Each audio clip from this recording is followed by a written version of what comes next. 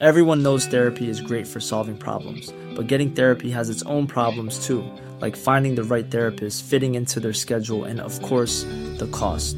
Well, BetterHelp can solve those problems. It's totally online and built around your schedule. It's surprisingly affordable too. Connect with a credentialed therapist by phone, video, or online chat, all from the comfort of your home. Visit BetterHelp.com to learn more and save 10% on your first month. That's BetterHelp, H-E-L-P. Hiring for your small business? If you're not looking for professionals on LinkedIn, you're looking in the wrong place. That's like looking for your car keys in a fish tank. LinkedIn helps you hire professionals you can't find anywhere else, even those who aren't actively searching for a new job but might be open to the perfect role. In a given month, over 70% of LinkedIn users don't even visit other leading job sites. So start looking in the right place. With LinkedIn, you can hire professionals like a professional. Post your free job on linkedin.com/people today. Dobrý večer and welcome to the Bohemican Podcast with Pete Coleman and Travis Dow. Dobrý večer and welcome to the Bohemican Podcast. I'm your host, Pete Coleman. And I'm Travis Dow from the History of Alchemy podcast. Superstitions and legends bind the Czech people together on so many levels here in the Czech Republic. And tonight's episode, we will shed some light on one particular destination that combines fact, fiction, and superstition. Our destination tonight is Houska Castle. Now, Travis, you and I made this road trip to the castle, and it was a very interesting trip. The historical documentation on this castle is really quite limited in the English language, and it is really kind of far off the beaten tourist path. When you say off the beaten path, it was like basically in the middle of nowhere, which is, one of the interesting things of it. It wasn't near any borders, it wasn't near any trade routes. What makes the location kind of unique is that it was built on top of this huge fissure or a big crack basically in the sandstone, and supposedly at the time they couldn't even figure out how deep the sandstone went, like how deep the crack went, and so they built this castle on top of it sometime in the 9th century, possibly earlier. So there's a chronicler, Hayek, recounts a legend, which is basically the story of this strange crack, and it's really at the top of a hill.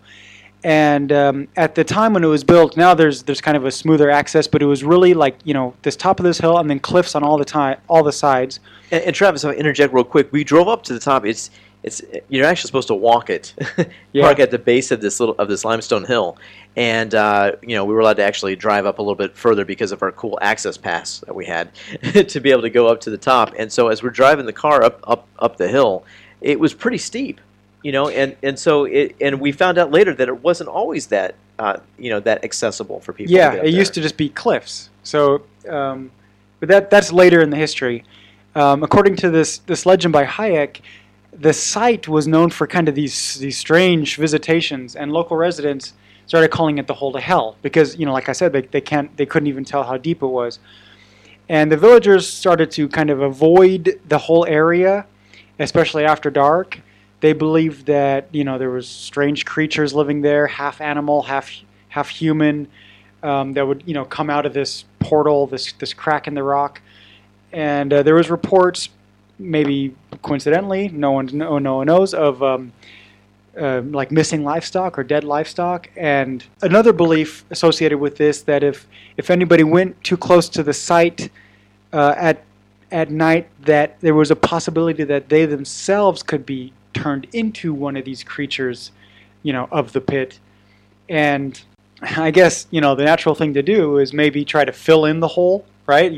Just throw rocks in it and try to fill it in, but everything they dumped in, it just kind of plummeted to the bottom and was swallowed, and there was no visible effect.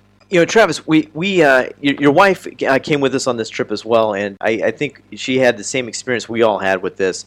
Was that it was a few days before Halloween that we went up there, so actually I had a lot of tourists up there trying to see something. It was a good time for that. Superstitious, occult-like, and I think it was a perfect fall day to check this out.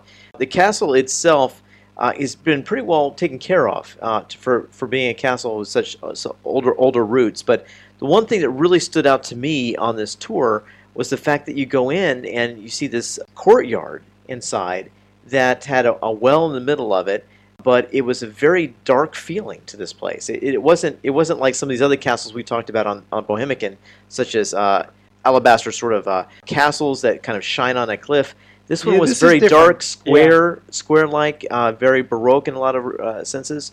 It kind of stood as a very creepy place in a lot of respects. And that's not all. So when you mentioned the courtyard, probably the most interesting thing about this castle is that it's an inside-out castle. So the defenses are towards the inside of the courtyard, which means it's more towards, more aimed at something to keep something in rather than keep something out. And that right there spooked me out a little bit. Yeah, that's strange. The tour guy said that was like, my ears perked up on that one. But something that was very unique that we had mentioned in previous Bohemican podcasts when talking about Houska Castle is the fact that whenever there's something that needs to be sanctified or have a balance of good versus evil, at least in Bohemia, you put a chapel on it.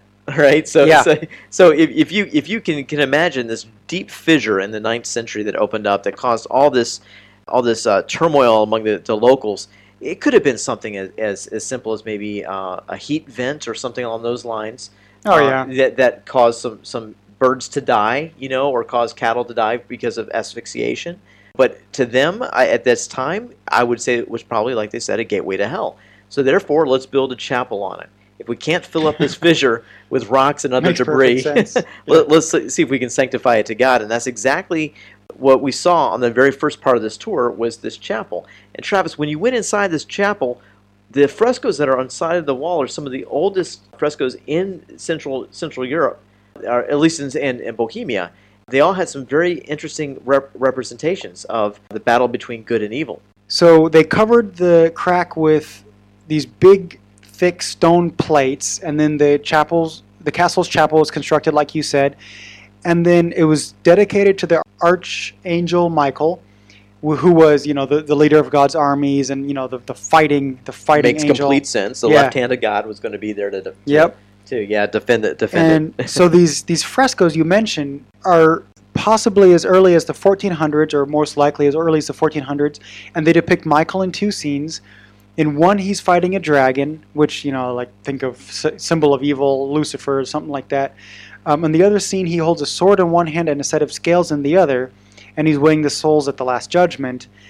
Another thing that's shown is the crucifixion, and also Saint Christopher, who I might point out is the patron saint of alchemists. Another really, maybe the most interesting thing, there's a completely unique fresco there, and it's kind of this creature. It's an upper body of a woman, lower body of a horse, so think like centaur or something, but she's holding a bow in her right hand, so she's a left-handed shooter, basically, and with the left she's aiming an arrow at a human figure. This is a completely unique fresco period. It's the only female centaur, left-handed archer ever in existence as a fresco.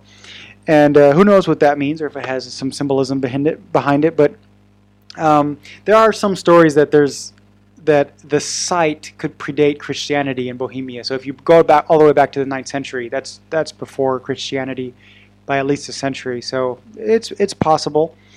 So some people think that this fresco of the centaur is kind of linked to the gateway to hell, that she's like coming from it. It has to do with these myths of, like we mentioned before, half animal, half human creatures that would come out of the gateway to hell. So it's a really interesting site. So Travis, as you mentioned, the entrance to the underworld, it has a lot of legends connected to this with Houska Castle. As we previously mentioned, in the 17th century, at the time of the 30 Years' War, there was a period when the castle really stood on guard, and it was taken over by the Swedish commander by the name of Aranto, and he made his headquarters there. Now, what makes this interesting is that Aranto was known to dabble in black magic. And he had some connections to alchemy, as well as performed really sketchy experiments within the walls of this castle. So that kind of added more to the darkness that you see there. not only this, but during the time of Ronto's occupation, his soldiers became a terror on the local villagers and created some unspeakable crimes. His comeuppance kind of came in a very interesting way as well. He was struck in the middle of the night and shot through a window, supposedly as he was working on his laboratory to discover the elixir of eternal life, Travis, which is interesting on our the alchemy podcast that you and I do. The elixir of life is part of the sorcerer's stone. Is that correct? Mm-hmm. All right, so it's something that was sought after not only to make gold but to prolong one's life. So it was an alchemist lab too. Alchemist lab as well. There you so go. that's another reason why we had to make this trip. Yeah. Right. So I thought was very, very interesting that when you talk about Bohemia and you talk about the 30 Years' War, almost everything that was here of substance was sacked by the Swedes when they came in, or taken over or sacked. Houska Castle was no exception to this. And so you have that kind of really eerie feeling of Ronto being there performing these probably really desperate acts on people. Yeah. And so that adds to it as well.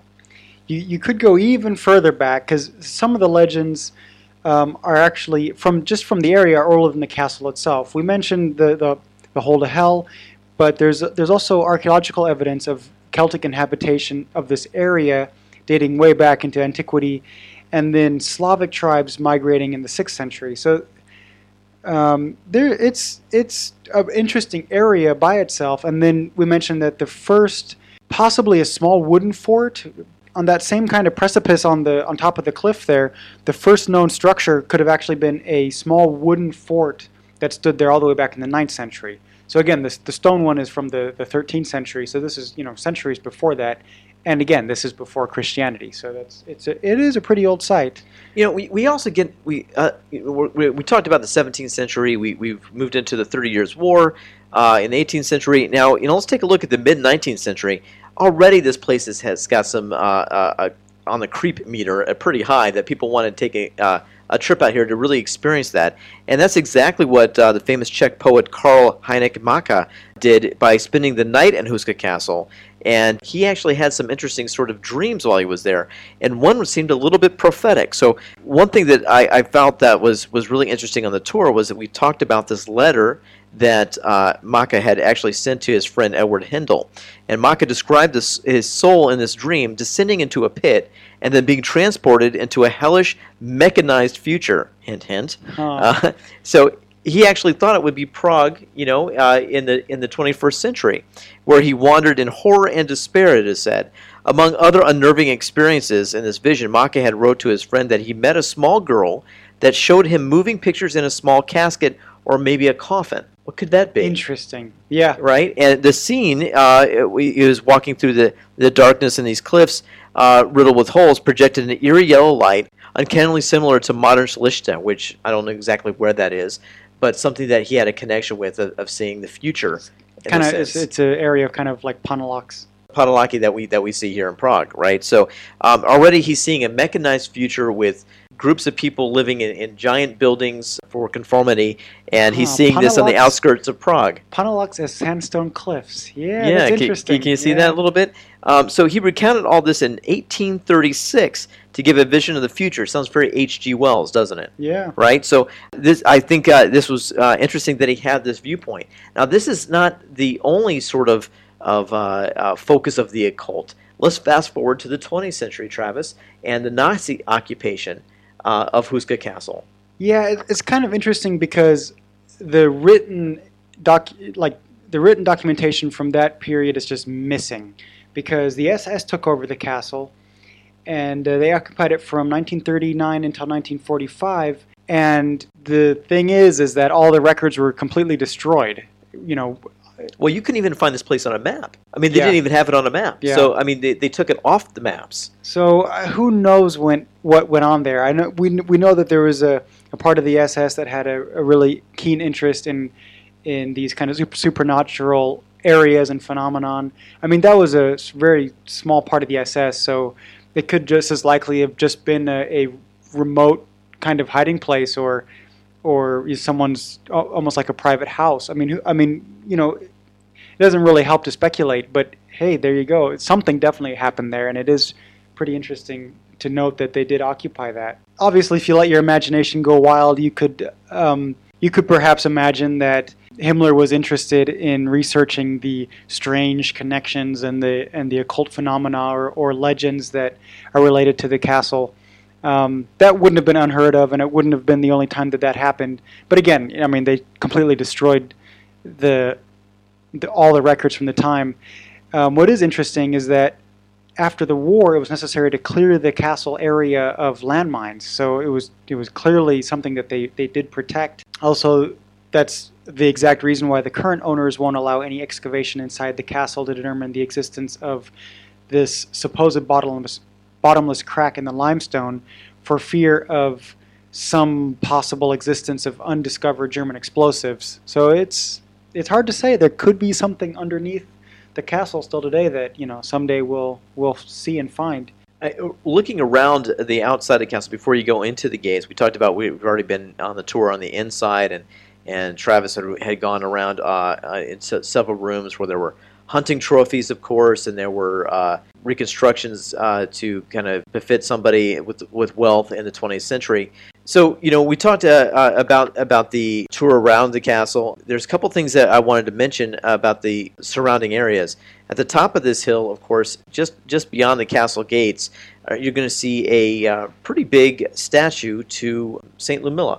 Oh, yeah. Right? Mm-hmm. And so there's that kind of weird connection. It's in a creepy place. Just It is. It's off in the woods, and this statue of this woman. Well, Yeah. we went Strange. during the fall season here, and I bet you it's got another creep factor. A couple. Do we actually have a rating for creep factor in this? A creepometer? Yeah, that it would probably go up a little higher during the winter months when things look dead and barren, no leaves on the trees. You would kind of get that really kind of ominous sort of feel.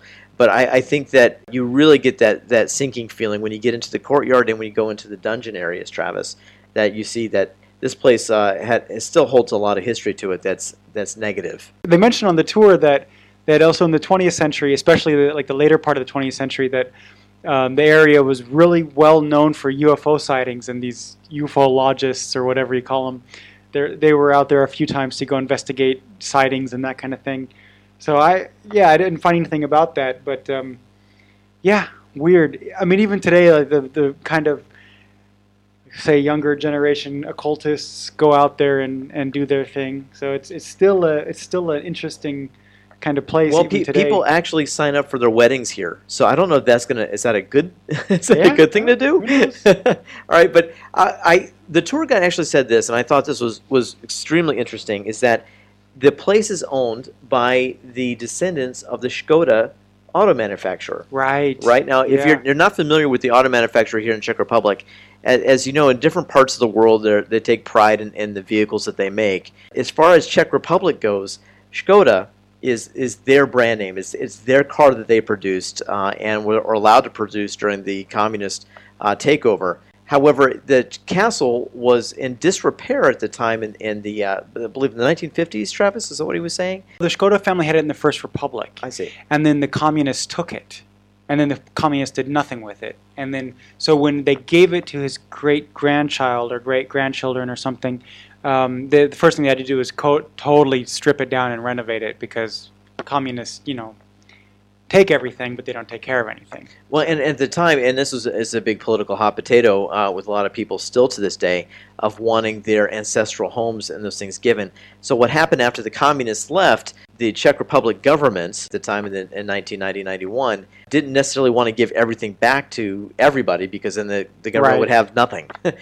So that's kind of a tug of war for a lot of landmarks and castles and locations throughout the Czech Republic.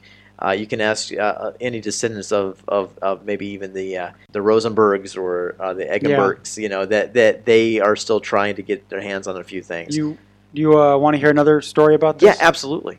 So there's another one. There's quite a few, but there's one more that a duke of the Duba clan, he was kind of curious about the secret behind the Hole to Hell, and he had the bright idea to offer a condemned prisoner a full pardon if he would be willing to go, with basically tied to a rope, be lowered down into the crack. Did you hear that story? I did, and actually we mentioned this on a previous podcast when we talked about witches was that and dungeons. Yeah. And it didn't turn out too well for the guy. So they lowered him down. He started screaming, and when they raised him back up, his hair turned? His hair was white, and he was kind of never the same again. He didn't live much longer after that. I mean, he actually had a heart attack after this. I don't know how much longer, but But this was an offer. I think at the time there was also something with the German occupation, the Nazi occupation, that they had something similar to this, where they had offered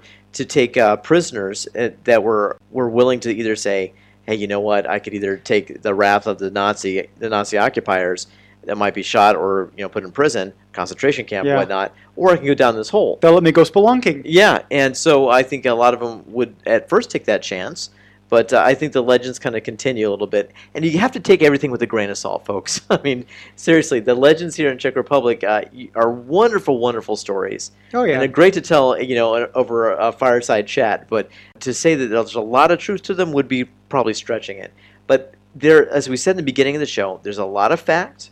There's a lot of fiction, and wrapped up in superstition. Wrapping up the program tonight on this destination episode of Houska Castle, we can take a look that this castle is not quite what you would have seen in the 9th century. It's much more accessible now than it ever has been, and we can thank who for that? Yeah, that would be Ferdinand III. After the 30 Years' War, he wanted it to be less defensible, which makes sense. It's not near any border, so he wouldn't, he just wanted it to be more of like a hunting house, kind of hunting chateau, if you will. Instead of a defensible fortress in the middle of his country, that doesn't make any sense. And so no longer you don't have to get your rock climbing shoes together to climb up this limestone little mini mountain. You would just actually drive or walk up there. It would have been way cooler before to see it up on the. I think it would have been. And the other castle we drove by is still kind of like that. It's way up on that hill and pretty steep. Bezdej. Yeah, Bezdej is on. If you head from Prague, there's several ways you can go, but the quicker way, and it still took us about an hour and 15 minutes driving. Oh, because of traffic. Traffic, yeah. But if you head towards Mlada Boleslav, which is towards the northeast of Prague, for about an hour or so, and then you kind of jet up a little bit there. There's a lot of neat stuff in that area. There really is, and you don't have to go too far. You pass Mlada Boleslav, and you'll see Bezdej. Right there at the very top of the hill. It's a beautiful ruin of a castle. You head west from there through these winding little roads through cornfields and a couple little villages, and you're there. You actually see it. So we really recommend going there. I think it's worth doing and taking the tour. Privately owned, so you're going to have to probably do some research about when it's open and the months that it's open. The fee is nominal to get in. But inside out castle. I mean, that's inside out something to castle. Because it's got to protect whatever secrets it's holding from the inside out, which would kind of make the hair on the back of your neck stand up a little bit. Yep. All right, we want to thank you so much for listening into this destination episode on Houska Castle on the Bohemican Podcast. Be sure to tune in to our other shows coming up very soon. Thanks for listening. Yep, thank you very much. You have been listening to the Bohemican Podcast with Pete Coleman and Travis Doe. Visit bohemican.com for more information on this episode, other episodes, and much more information about history, traditions, and culture in the Czech Republic. Find us on iTunes, subscribe, and review, and don't forget to rate us. We would love to hear from you. Send comments, ideas, and corrections on our comments page on bohemican.com, or get in touch via Facebook or Twitter. Tune in to our sister podcast, History of Alchemy, which is also on iTunes or on historyofalchemy.com. Until next time on the Bohemican Podcast, thank you for listening.